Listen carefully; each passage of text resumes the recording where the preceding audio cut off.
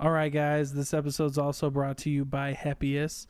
Of course, I've talked about Happiest before. They're your number one place to go for premium CBD products, and great for first-time users because there's a work-safe guarantee. There's no THC in it, so you got to check them out. Go to happiestmed.com, HEPIUSMED.com, and check them out. It's great CBD. We're also brought to you by Poddex. That's the number one way to start your podcast, guys. If you're looking for interview question prompts, episode prompts, anything like that, go check out their Poddex. They got some great quality material. And for my listeners, you get 10% off. So use code ThinkingProject10 to get 10% off your first order. Poddex.com. Go check them out. Those guys are fantastic. And real quick, guys, if you guys aren't following me on social media, if you're not following me on Facebook or Instagram, please do. The podcast has a Facebook page at the Thinking Project Podcast, and then on Instagram as well. You can find me on Facebook, Dalton Jensen. But guys, check this out. You can also shoot me a text. And what this text does is it gives us a better way to communicate. So if you want to have me try to interview certain guests, or if you want to have me ask guests some questions, I'll let you know when new episodes come out. I'll let you know when we've secured really big episodes, and I think it'd be a really good way for us to get the most value out of what we're doing here. So shoot me a text, 810-202-0177, 810-202-0177. Join the Thinking Project Podcast community.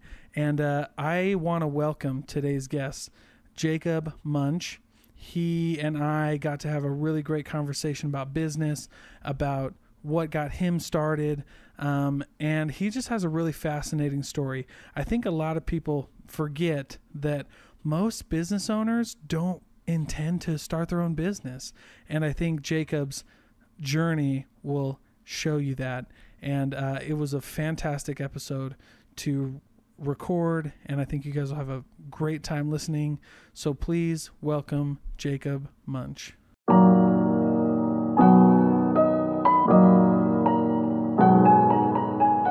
Welcome, everybody. This is Dalton Jensen, and you're tuning into The Thinking Project.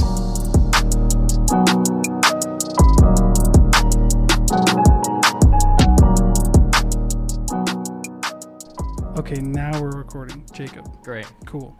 So tell us a little bit about what you do. Okay. So I own a business called Crystal Diagnostic Labs. Okay. And what that is I'm a medical lab testing broker. So I go all over the country and find the latest and greatest in medical lab testing technology in order to deliver it to my clients in medical facilities, home health and hospice, different things like that. Jeez. So how did you get into that? Like, that doesn't seem like a normal path. You know what I mean? Like, a lot of people wouldn't think that would be the first thing they'd get into. It wasn't for me either. Sure. It is absolutely my favorite thing ever. But, that's good. But I have no background in medical prior to this. It's funny because I never thought I'd be a business person. Sure. I never wanted to be in sales. It's funny because when I was dating my wife, she actually made a comment once. She said, "Hey, you should go into business," and I actually got offended that she would even suggest that, because really? that was just never anything I wanted to do. Wow. So I got my degree. I was a district executive for the Boy Scouts of America for a while. Oh, no kidding. Yeah, absolutely hated it. Really? Yeah. I know some people who super love it, and it's their jam. What did you have to do for the Boy Scouts?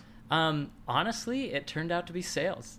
Really? Yeah. No kidding. It was a lot of recruiting, a lot of fundraising. Okay. Like recruiting boys to be Boy Scouts, or recruiting like vendors, or recruiting boys to be Boy Scouts, recruiting volunteers to run units, recruiting organizations to host units, and then a ton of fundraising, right? So like you would like churches are a pretty big one Uh-huh. that would host a Boy Scout. What other kind of places would host a Boy Scout? Like a YMCA. Oh, sure. Okay, Community yeah. organizations, Sure, different things sure, like sure, that. sure, sure. I mean, yeah, churches were kind of the biggest Bread and thing. butter, yeah. The bread and butter for sure. But And then fundraising to get money, yeah. When did you get out of it? After 2 years, I was fired. Oh, geez. And I mean, I deserved it. Yeah. I hated my job. Oh, geez. And so I wasn't very good at it. Yeah, yeah. But I mean, I was working 60 or 70-hour weeks Yeah. and getting paid pennies. Yeah, nothing, huh? I mean, it was... Well, the Boy Scouts, I mean, that's probably one of the reasons they went bankrupt, or at least are going through bankruptcy. I haven't read the latest news on that, but have you heard that? Oh, yeah. Yeah, they're not even in the picture anymore. Yeah, I mean, they're still going to be around probably, but Sure. but not as prominent as they used to be. No. And honestly, I mean, in hindsight, based on the council that I was a part of is Sure. gone. Oh, is it So, really? Like, had I not been fired, I would have been laid off. You would have been let go So, anyway. Yeah. Yeah, holy cow, man. you know- So you went from the Boy Scouts and then... So after being fired from that, and I want to make it clear, love like that. I didn't leave, like I was Yeah. fired because I did a bad job. I actually went into religious education Okay. as a seminary teacher for the Church of Jesus Christ of Latter-day Saints. I like it. I went through that whole program, became a teacher, and then was getting paid. And my sister, she actually came to me one day and said, "Hey, this guy is hiring to do some medical sales," and she was like, "You could do it while you were a seminary teacher, Sure. and just on the side, and you should come and just interview, see how it feels, And so Yeah.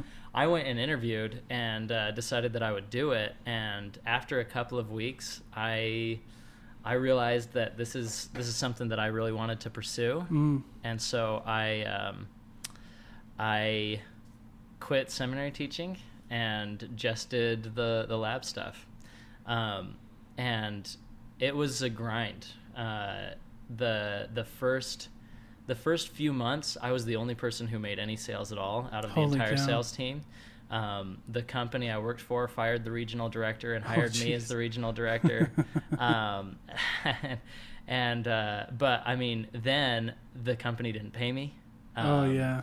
I spent several months, and I got after 4 or 5 months and nailing it with sales and getting tons of lab work done and samples and everything like that, I made $1,000.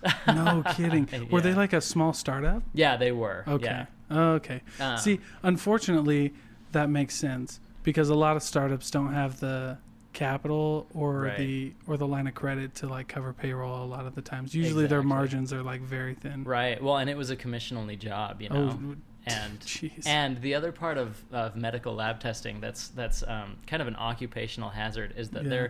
there are a lot of labs out there that just decide not to pay their salespeople.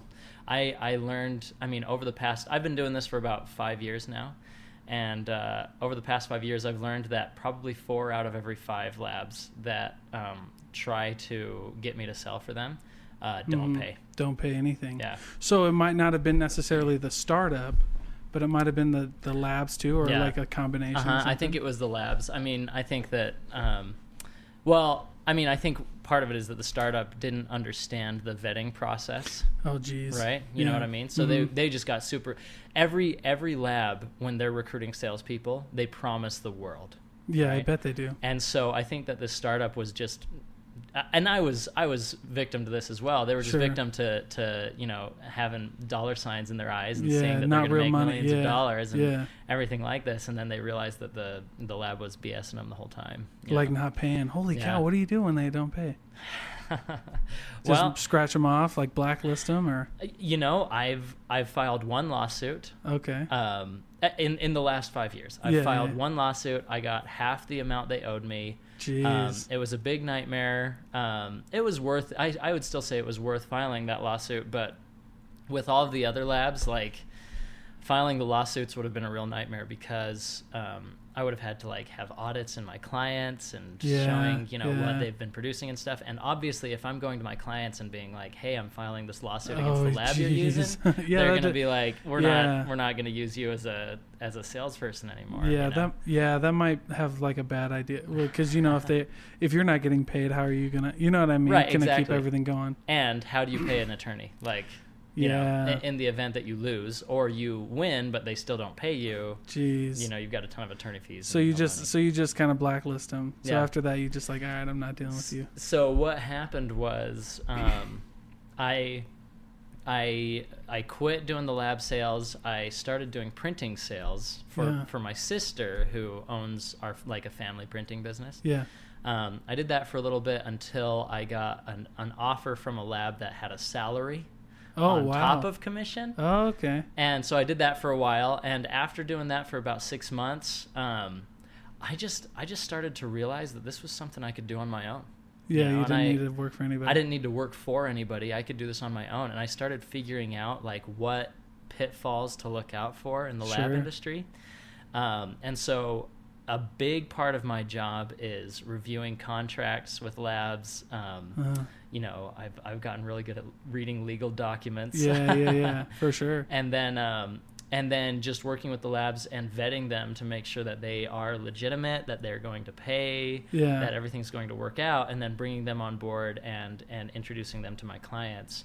And Interesting. it's really fun now because a lot of my clients have run into the same pitfalls where they will talk to somebody who promises the world with their lab, and then that rep themselves will disappear because Jeez. you know they didn't Because get of paid. whatever, yeah, they didn't get paid, or well, in sales, I mean, in any industry, is a high turnover, Right. right? So, do you employ salespeople?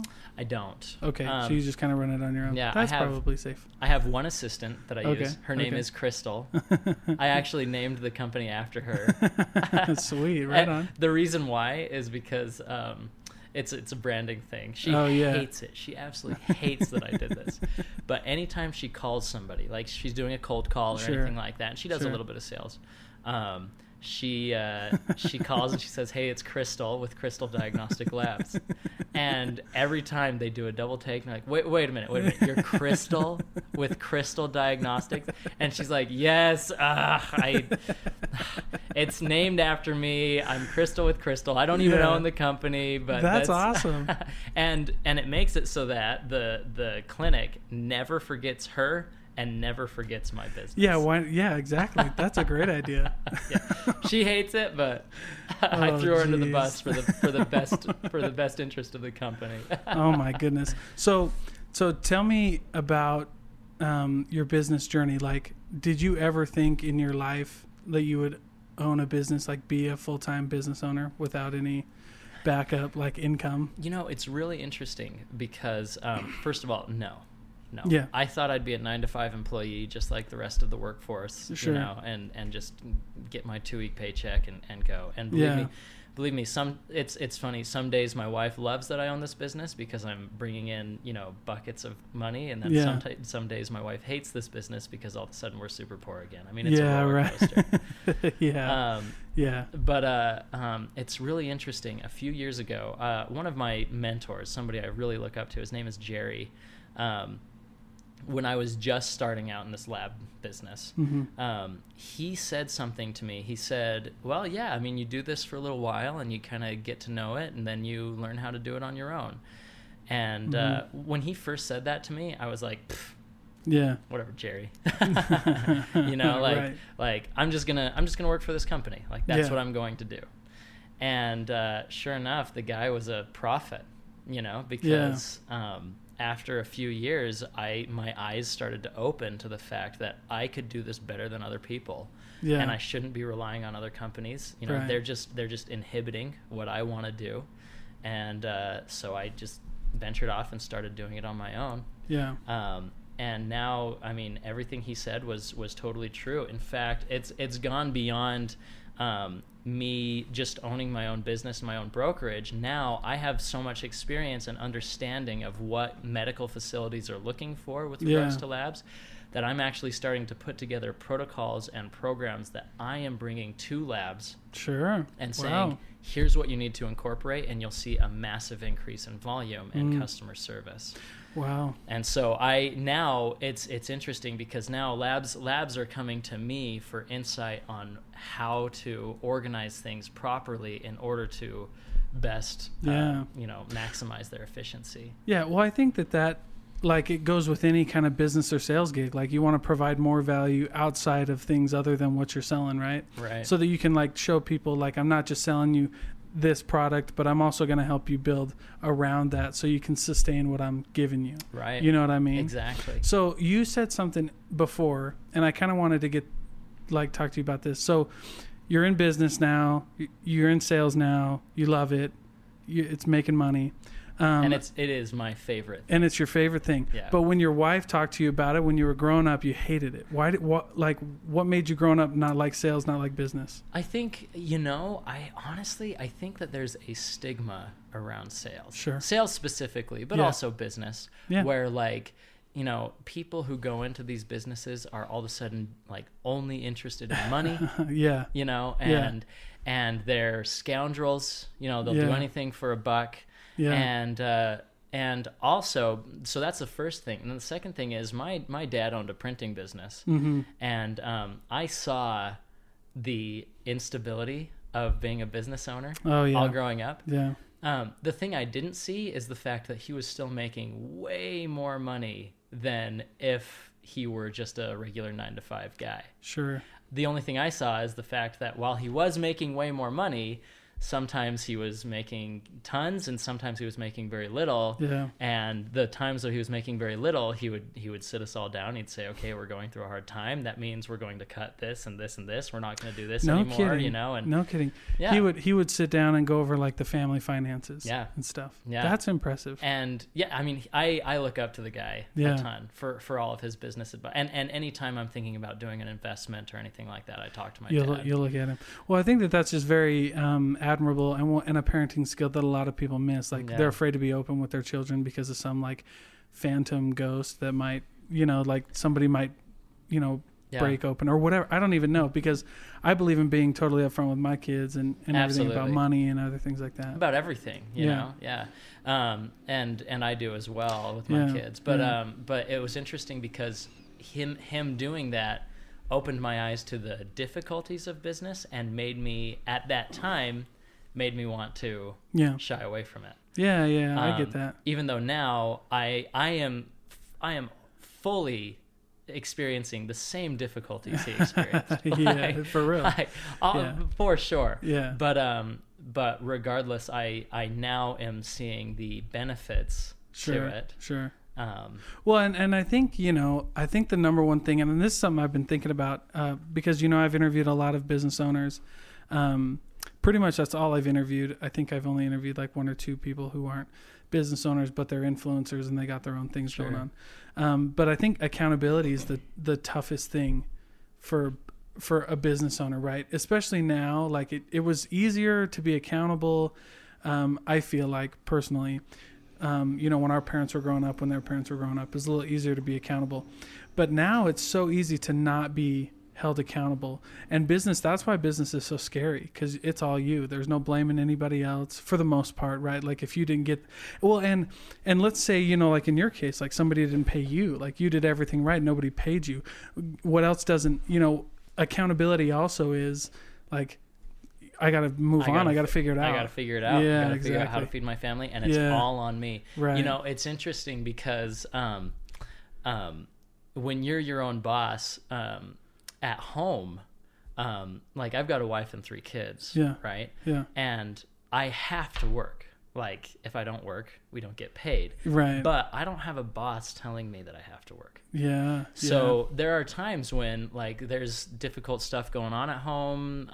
Maybe one of our kids is sick, different things like that. And the accountability aspect that you're talking about, I have to be accountable for myself and my work. And a lot of times I want to be home and nobody's stopping me. Right. And sometimes, sometimes even my wife is saying like, well, you could come home right now. And Yeah, like, you could. No, yeah. I really can't. Yeah. Like, Well, you want your house, like Yeah. I've got to keep working. But Well, and it's the little things too. It's accountability and it's discipline. Like, you're absolutely right. I could, but if I start falling into those weird habits of Right. like getting into that, you know what I mean? Well, and it's interesting because it puts so much more pressure on you when you're not making money. Oh yeah. Like, I'm It's at real. work, I'm working. Right. We're not making. I have this future idea that we're Yeah. going to make money, but right now we're not. And my wife is at home with 3 kids, really struggling. And I mean, like, Yeah. I feel guilty because like I could just go get paid at a 9 to 5, Right. But then the next month we're making triple or quadruple the amount I would ever make at a 9 to 5. Yeah. Well, what's funny too is like I get the whole 9 to 5 thing, and it's your cup of tea, right? Like I really feel like you got to do what makes you happy, but like 9 to 5 people aren't financially secure either. You know what I mean? Like it doesn't matter if I'm commission, 9 to 5, salary. Like salary people file bankruptcy. 9 to 5 people. We're all grinding. We're all grinding. You know the what I same. mean? Yeah. You know what I mean? Nobody's safe. 9 to 5 salary, commission. Nobody's safe from an unexpected bill. An experience like that, right? Right. Yeah. Furnace breaking down. Different things like yeah, that. and so that's when it just comes back to like you just got to do, what you love, and then you got to be smart about what you do. Absolutely. You know what yeah. I'm saying? And some people are trailblazers who really want to do that, and other people want to work their 9 to 5. I have a brother who has been in the same job, ever since he got out of college. And he's worked there, and he's happy.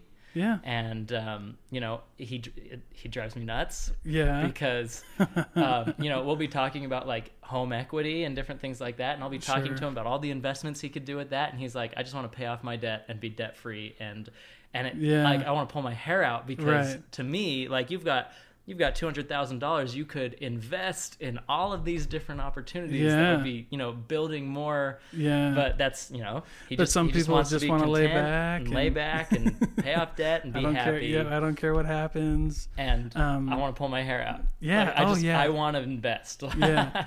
Well, you want to, if for those, what'd you graduate in? I actually graduated in, I went to the LDS Business College, got a 2-year degree in sales. Okay. Ironically enough. Yeah, there you go. And then I went to the University of Utah, got my degree in communications. So. Oh, there you go. Okay. Yeah. Well, because and sales will give you the same thing. I went to LDSBC too, by the way. Oh, really? For like 6 months. BC Lions. Yeah, that's right. But I couldn't stay there because I had to go online because I was doing a sales gig while I went to college. And so I had to just go online. But anyway, you want your like money to grow and like work for you, and that's how money works, right? You know what I mean? Yeah, I mean you can pay stuff off and just, in my opinion, I mean obviously being debt free is fantastic. Yeah. Yeah. But if you're just throwing for instance, here's a good example. Yeah. My wife and I, a long time ago, we bought some solar panels. It was the worst decision we've ever made. And we're still paying them off, even though we don't live in that house. Like that's how bad of an investment it was. It was awful. Yeah. We have 2 options with this. I could take $20,000. Actually, it's like $15,000 and just pay off the solar panels and be done with them. Yeah. Or I could take $15,000, put it in an investment, get a 6% return, and use that 6% return to continue to pay off those solar panels over time. Once those solar panels are paid off, I still have $15,000. Yeah, and now you're getting a return. And I'm getting a return on it. Yeah, no, it's not. I don't think it's a bad idea. I think that, but it's every situation's different, right? But I think you're right, though. I'd rather have money work for you. Like I did the same thing, took money out to start a business because I was like, I'd rather try and invest in myself, because that's what you're doing when you have a business. You're investing in yourself. And I think, to go back to our discussion about like why people think business is scary and sales are scary, but I think people think business is scary, starting their own business is scary, because you have to double down on yourself. And I think a lot of people aren't ready for that, because that is pretty scary. And you learn a lot about yourself when you have to double down on yourself. Yeah. Like if you don't trust yourself, you probably should be in a 9 to 5. Right. Right. If you need somebody to be telling you what to do and when and how and everything like that, then go to the 9 to 5. Yeah. Well, there's an immense amount of vulnerability that comes with doubling down on yourself. Right. Like, absolutely. I got no one else to blame but me, and a lot of people want to run away from that, and that's the accountability part of it. Right. Yeah. You know what I mean? Absolutely. No, I fully agree with that.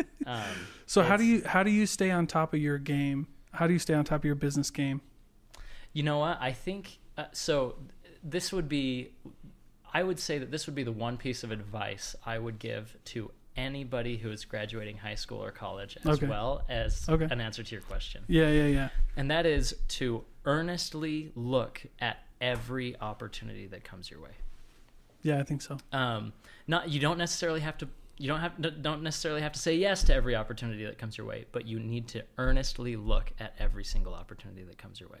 If my sister came to me and said, "Hey, we've got this lab sales job," if I would have said no to that, I wouldn't be in the position I am today. Right. And I've got lots of other. I've started businesses that have gone nowhere. I've got 500 graphic design business cards in my car right now that I've handed out 5 of them, and then the business closed. And different things like that. But for each of my failures, it has become a success, and I never stop looking at opportunities. Yeah. And if you ever get in a rut where you're comfortable and you're just plodding along doing what you're comfortable doing, then there are going to be opportunities that pass you by. Right. So that would be how I stay sharp as a business person, and the piece of advice that I'd give to anybody who's entering the business world is to earnestly look at every opportunity. Well, I don't think that's bad advice. I think that's probably some of the best advice. And you know what? Interestingly enough, some of the things that I've been thinking about as I've been interviewing, and some of the things that other business owners have said have been exactly that. Like, opportunities came to them when they weren't necessarily looking for it. Like, I interviewed a girl who owns a candy shop. Never in a million years would have owned a candy shop. You know what I mean? I interviewed another gentleman who started a restaurant chain, who was a bus driver. Like, he didn't start the restaurant chain until he was like 40. Jeez. You know what I mean? Yeah. And that's one of the most successful restaurant chains in Utah. I mean, I'm the same way. Yeah. Medical lab testing. Yeah, it's weird, right? Like, I would never in 1,000 years have guessed that I would own a medical lab testing brokerage. Like, what does that even mean? Yeah, exactly. Well, yeah, when we connected, and I think it was through a Facebook page that we were on, but when we connected, I thought that was like crazy. I was like, yeah. And that's kind of my goal of all of these interviews, is to kind of bring those people who might have a profession that, not a lot of people would realize, because of that, though, because of what you were talking about, that piece of advice of like, taking opportunities, not being afraid to say yes to something, to just hearing about something, you know what I mean? Yeah. Or, cause I agree with you, you might not want to take everyone, but you never know that until you found out. Right. Well, and I mean, this isn't the only reason I did it, but last month I made the same amount that I made annually as a Boy Scout. Jeez. Like, good. So good for you. If I would have just stayed with the Scouts, I would have been making a fraction. Yeah, of exactly. What I'm making now. Yeah, no kidding. Especially since they're not even doing. Okay, anything, right? Yeah. I mean, with them specifically, but even you know what I mean? Yeah, comparable job. Oh yeah. And that's what a lot of people don't get. It forces you to be smarter with things that you would normally be lazy about. I told my wife once that in order to really gauge how much money we're making, we just have to wait till the end of the year and look at our tax return. Yeah. Because because if we look like at the here and now, like for instance in February, sure, I think we made less than $2,000 in February. Yeah, it was not a good month for us, and. Yeah. I remember having a conversation with my wife and being like, it's okay. Like, right. Like even though right now it looks like we're destitute and we're forever going to be destitute, it's okay. Wait until our tax return comes out and see that we actually made a really, really good amount of money but you can't just look at this 1 2-week paycheck or this 1 month's Yeah. income. You know? Well, and that's what I meant about being smart with things that normal people will be lazy about. Because you can survive. I mean, a lot of people don't realize, like, you can survive making less than $1,000 a month if you play your cards right. If you have your nest egg, but also if you have the hustle, right? Like, I tell people all the time that they need to invest in skills more than anything else, in my opinion, because skills bring you the dough. Oh, absolutely. Well, one thing that I always say is that the most important characteristic you can have in order to be successful is adaptability. Yeah. Being able to adapt to anything. Any employer will hire you if you're adaptable. Yeah. And you can start any business if you're adaptable. Right? I think one thing that people, a pitfall of being a business owner or even being in the workplace is that you hedge yourself into like this, being a master at this one thing and not being versatile. Yeah. And so you get into this work environment, all of a sudden, like, let's say you're employed and your employer says, hey, I need you to do this. If you're not adaptable and you're not able to learn that new thing, you're done. Yeah. Well, adaptability, and then you got to like commit too, because I know a lot of people who are afraid, who like would have an opportunity like that. And a lot of people who, it was kind of like your story, right? Like, you should go start your own business. You should start your own thing. And did you have it all figured out when you started? Probably not. Not at all. And a lot of people don't. So you can't be afraid to commit and figuring it out. Right. And can you imagine if my, back when my wife and I were first dating and I got offended by her saying you should be into business. Can you imagine if my attitude throughout my entire life was sales is awful and business is awful? Yeah. I would have missed so many opportunities. Yeah. Instead of earnestly looking at every opportunity and being adaptable. Well, yeah, and not being so hard on yourself either, because that, change is okay. Like if you're, I love that story because a lot of people think like that, right? And I've been in sales. I don't know anything different. So I've been in sales my whole entire life, and commission sales. So, and a lot of people don't get that, like, sales has changed a lot. But also, you can't be afraid to like change your outlook on things as you go. Like, cause maybe sales, you get to a point in your life and maybe that's all you got. Right. Maybe that's the only people hiring. Oh, well, and the world is constantly evolving. Yeah. Like you said, I mean, sales back in the day where you had a little wagon that you pulled door to door and sold trinkets. It's not what it is anymore. Right, dude. And as technology continues to advance, the landscape is going to continue to change, and I know that I can roll with any changes that come. Yeah. Because I have in the past, and I am fully confident in myself to be able to do it in the future. Yeah. And that's another thing, like you said, with the 9-to-5 thing. It's not guaranteed there either. I mean, all of a sudden a machine has your job. Yeah, exactly. What are you going to do? Yeah. And I think that a lot of people place a lot of fear in that, and even to the extent where they're going to politics and saying, hey, we shouldn't continue to progress technologically because people are going to be out of work. Right. Well, the only reason people are going to be out of work is because they're not adaptable. Yeah. I agree with you a lot in that because, I tell people to always keep their options open. And you know what? I was having a conversation with my little brother about like future and stuff like that. And I was like, dude, you might enter the workforce and get a job that doesn't even exist right now. Like no one, like it doesn't exist because we don't need it. You know what I mean? So while machines and AI can take away a lot of jobs, they also produce new jobs that we don't even know about in most cases. I mean, think of 20 years ago. Yeah.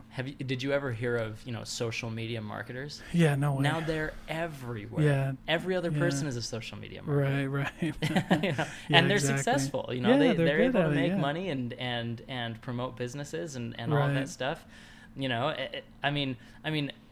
It would be like saying right now what I want to do is I want to be a Yellow Pages marketer. You'd be like, no, absolutely not. I'm gonna go sell phone book ads. Yeah, phone book ads and newspaper ads. That's so dumb. Well, for some people you can get away with newspaper ads because I think the newspaper industry has done a really good job. The news outlets have done a really good job going digital. Right, going digital. But they had to adapt. They had to adapt. They had to adapt. Yeah, I like that for sure. Blockbuster didn't.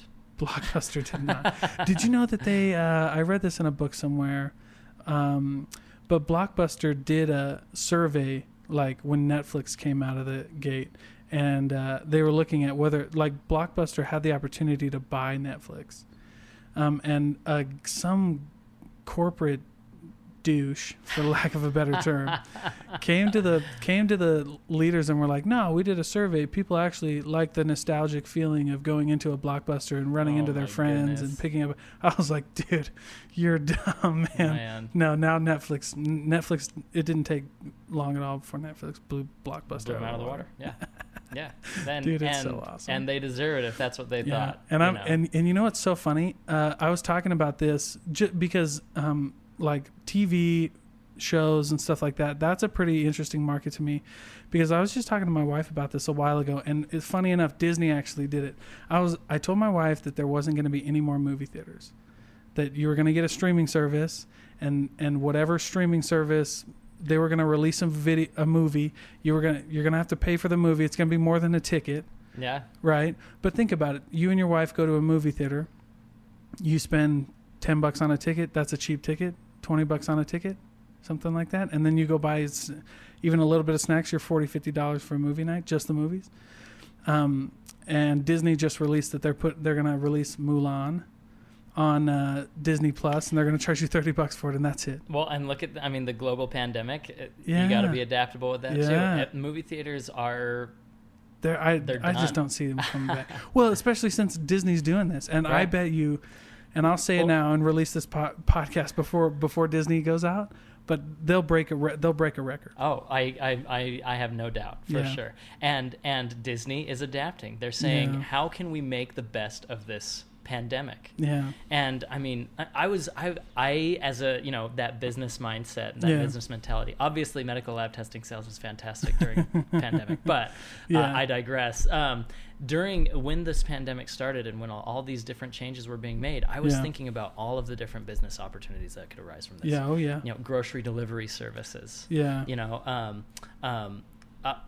Even in my business, even though obviously lab testing is something that's a real focus right now. Yeah. And I sell COVID-19 lab testing, so that's good. Yeah. I immediately, as soon as I saw that people were going to be stuck in their homes and quarantined, I immediately went out, I found a mobile phlebotomy service, and I partnered with them. Wow. And I said, let's get together, let's start up a mobile phlebotomy business. I went to my clients and I said, what I'm going to do now is I'm going to package a protocol for you where we're going to work with our mobile phlebotomists that can go to people's houses. And do all of the lab testing, so they don't have to come to your site. Yeah.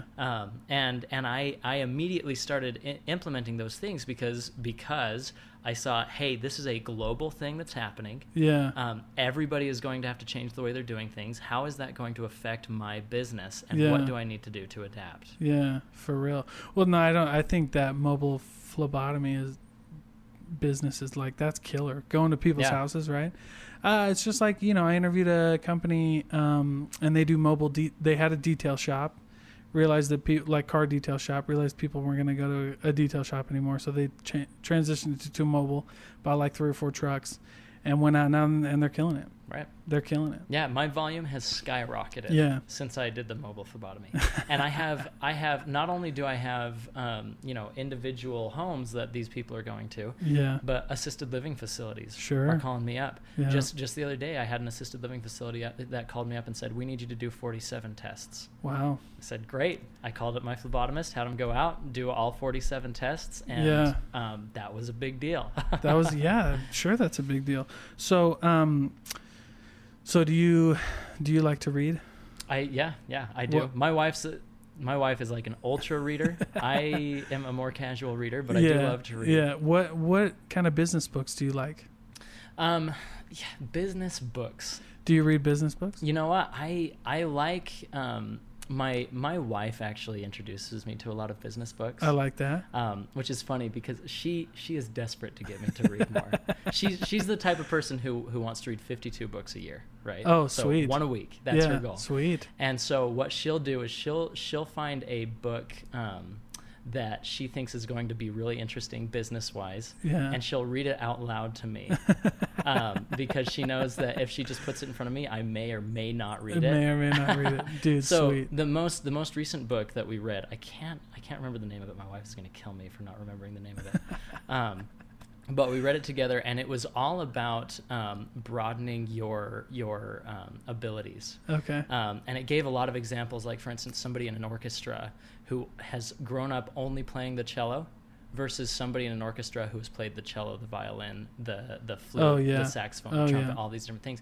And it turns out that if you broaden your horizons and play all of these different instruments, you're actually a lot better at that one instrument than somebody who just focuses and masters that one instrument. Yeah. Well, that's like what I was talking about earlier, and I actually released a video on social media, but skills. Like, if you have a skill, look, well, think about this too. You know, you're in an orchestra, you only know one instrument, you're out. You know, if someone's better than you, you're done. Right. But if you know 5 or 6 or 7, or you can plug and play. You know, if somebody goes out, or, you know, somebody can't show up, you're in that orchestra forever. You're invaluable. Right. And you're probably going to be better at that one instrument as well. Oh yeah. They all connect. One example I love is Donovan Mitchell. The Utah Jazz player. For anybody who's not from Utah, he grew up playing several different sports, including baseball. Oh wow. And if you watch him play basketball, he does a ton of baseball stuff in his basketball playing. That's cool. He can whip the ball to other people across the court at 90 miles an hour. Yeah.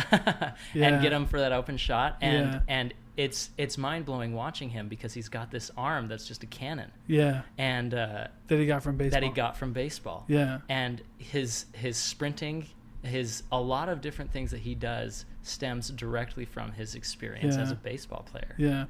Well, like I said, people need to invest in as many skills as they can get their hands on, and as many of them as close together as you can, or not. Like, I'm an accountant, like I graduated in accounting, but I'm also in sales. Oddly enough, those two are more related than people think they are. Oh, you don't have to tell me that. That 100% is true. Accounting and sales. Oh my gosh, it's so important. I'm terrible at accounting. I try hard, but yeah, absolutely. And people don't realize that they complement each other. Yeah. Oh, But you would never know that if you didn't go get some skills. Right. Like, sales and business, or and you know what's funny? A lot of salespeople, and this is why some people, I feel like, get a bad rap from sales. Not only because people think they're pushy or whatever, but also because people don't realize that salespeople usually stick to one or two industries, because they're good at sales, yes, and influence and persuasion, but they're also good at helping people around those areas. You know what I mean? Like, I do machine sales right now. I sell big machines. And a lot of the guys in there are like electricians. So like a big machine in a machine shop, or like a fabrication shop, has a lot to do with electricity. Sure. So these guys will be able, you know what I mean? So they're also like consultants on this side, and they just bring a lot of value to people outside of just like, hey, do you want to buy this? Okay, sign right here. Sure. Like, that's not a sales guy. A sales guy knows everything around that too. Yeah, absolutely. And like your medical lab testing. In medical lab testing, yeah. Every acquaintance I have is calling me up to say, where do I go to get a COVID-19 test? How accurate are these tests? Right. What's the difference between an antibody test and a live virus test? And all of these things that I've become an absolute pro in. Yeah. Because I'm not just a sales guy. I've become a pro at lab testing. Yeah, right? Exactly. And now that I have my mobile phlebotomy service, I can say, you don't need to go anywhere to get that test. We'll just come to you. We'll just bring it right to you. Well, I think that's so important, and I'm glad that we got to talk, because it kind of just reemphasizes that idea that I try to pound in people's heads. Like, I don't care if you're 9 to 5, I don't care if your salary. Like, you need stop putting your money in the bank past a certain point. Right. You gotta have your emergency fund. Once you get 3 to 6 months of emergency funds, stop putting money in the bank, because banks don't keep your money in the bank. Banks invest your money in other people's businesses to make money. And then they give you a 0.1% return, which is the worst. It's great. Banks don't do what we think they do. Yeah. But I tell people all the time, once you get to once you're comfortable in your savings account, stop investing your money in banks and stocks and like go get a skill, because like, you know, what was cool during this pandemic, and what I feel like the sales game has lost a little bit is if you know how to sell something, anything, if you can persuade and influence somebody, you'll never be out of a job. Oh, absolutely. Never be out of a Absolutely. job. I know for sure that I will always have a salary. Even if I had to close my business, I know I could get Do on something. Monster Yeah. and I could get at least a $75,000 a year job in days. Right, because you have those skills and you have experience, and like people just don't realize like, I've been working, I have and a college degree, I have one, you have one. I'm not a college basher. But a college degree doesn't mean that you have a skill, right? You know what I mean? Like, so I am a college basher. Yeah. Okay, that's all right. I think so. Here's how I feel about it. My wife thinks education is absolutely essential, and I agree with her. Sure. I think that from a philanthropic standpoint, everybody should go to college. Sure. Not from a financial standpoint. Right. Anybody who wants to learn about business, Sure. In fact, I'll make a call out right now. Yeah. Anybody out there who wants to learn about business, I will let you come shadow me for 4 years. Yeah. For free. Yeah. Right. Yeah. And you will learn exponentially more about business than if you go to college and pay $5,000 or $10,000 a semester. Yeah, 100%. Well, you know what? I went to LDSBC. Funny that you mentioned that. For a sales degree, but I was already in sales. So I went to one class, a sales class, and I walked into the class and started hearing the teacher talk, and they gave us this book, and I was like, dude, if you ever said that to a real customer, they would punch you in the face. Or like if you ever tried to like do that to a real human being, like it would not work. So then I left and switched classes. Because awesome. I was just like, dude, I actually sell things to real people for real money. And that would not work, man. There have been several times where I've had somebody who's like a sales mentor, or whatever, and they give you some advice on like some cool questions to ask them that are leading and stuff like that. And I've used those, and people have gotten pissed. Well, because they can hear it. They can hear the sales pitch. I know it's bro. Absolutely. You know what I mean? But if you know a natural sales process, just a flow sales process is way better for you. I think it's good to have those questions and everything like that, to learn about them and everything like that, but it's got to come from you. Like, it does. You can't just rehearse something that somebody else is doing, and that's for real. And that's what a lot of those teachers are doing. Whereas if you shadowed somebody and saw how they did it, you could kind of have it evolve into where you're speaking your own language, right? But yeah, so here's a good example of what I was talking about with regards to college versus just mentoring somebody. Go ahead, I really wanted to get into real estate investment. And I also want to get into stock market investment. I'm not a pro at either of those things. Sure. It's really hard. Right. Both of those are really hard, and both of those are dangerous to get into. Yeah. Right. So what I did is I went to somebody I knew, actually, that mentor guy, Jerry, I had mentioned before. Oh, yeah. And he's a supermarket guru. Like, that's what Cool. he does. That's his job. He's made millions doing it. Yeah. I went to him and I said, let me pick your brain for a little while. Yeah. And I spoke with him for several hours just about the ins and outs of market investment and what you're looking for and everything like that. And it was enlightening. It was illuminating. And it was free. And it was free. Yeah, we just got to take your time. Yeah. And then right after I was done with that, I went over to a guy I knew, Mike, who is a real estate investor. And he's been doing real estate investing for the last 15 years, and he's super successful at it. Yeah. And I said, Mike, I want to get into real estate investing. Do you have some time to talk to me? He said, yes.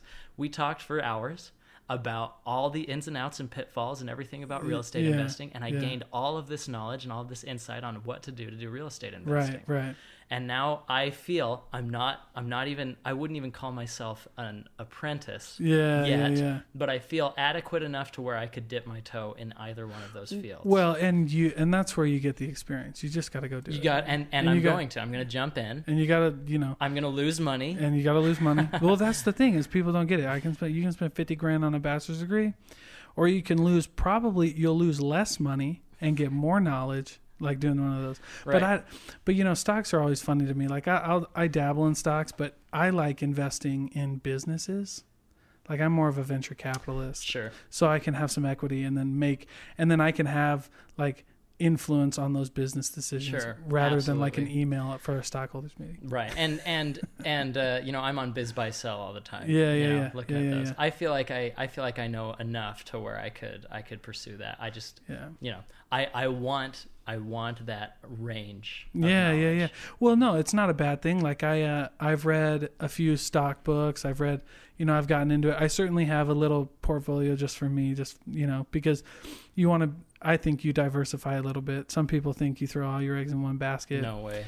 I'm not that kind of guy. I absolutely believe in diversity. Yeah, for sure. Yeah. Well, and here's my thing. Like every money move that I make personally comes from like the skills I want to develop. Like, do I want to be a stock investor? Nah. Okay, then I'm not gonna like. If you look at my portfolio, it's stupid. Like I got like a little IRA, a Roth IRA. You get an IRA, you throw it in every month, you forget about it, right? Baby stuff. Yeah, but buy a business that sells something that I know about. I'm all in on that. Sure. I'm more in on that. And I got to tell you, after talking to my stock guy, I'm doing an IRA. Yeah. And that's where it's ending. I didn't want to bring this up too soon, but like I've read like The Intelligent Investor by William Graham. I've been through a few finance classes because you got to go through them for accounting. And I personally don't even know how some of the things the stock market do is legal. Like half of that stuff should not even be kind of legal, in my opinion. I was talking to a friend of mine once, and he works in one of those big day trading, industries. Yes. And he makes a ton of money. Yeah. He was telling me about this technology where you can put in and pull out money in nanoseconds. Yeah, it's nuts. And he was bragging about it. He was talking about how amazing it is that you can do this in nanoseconds. And I was thinking to myself, how is that possibly helping? Anything? Nothing. It's fake money. It's fake money. It's like the definition of fake money. Right. Is a nanosecond. Yeah. Can you imagine if somebody came to your door and said, "Hey, I want to invest in your company," and you say, "Okay," and you say, "What can you do with a nanosecond of time?" Because that's how long I want to invest. Yeah, that's how long. Yeah, that's what I'm saying. I'd rather like get in with a struggling business owner, buy in, help the business succeed, sure, help him make money, and then pull out and go start another business. Because I think that would be cool for me. Sure. Right? Yeah. And from a philanthropic, from a a standpoint of making a difference in the world. Right. You get to help somebody in there. Absolutely. Dude. Yeah. Well, hey man, it was a pleasure talking with you. Yeah. I know you're a busy man, so I'll let you go. But if you could leave somebody with your 30-second message of anything, like if somebody was giving you an elevator pitch, what would your little 30-second message be? My elevator pitch of my business? Is that what you're asking about? Life, or man. life? Yeah, give me your life pitch. Life. Yeah, if somebody wanted you to change their life on an elevator, what would you say? You know what? I already said it, but I'm going to say it again. Okay. Make sure you earnestly look at every opportunity.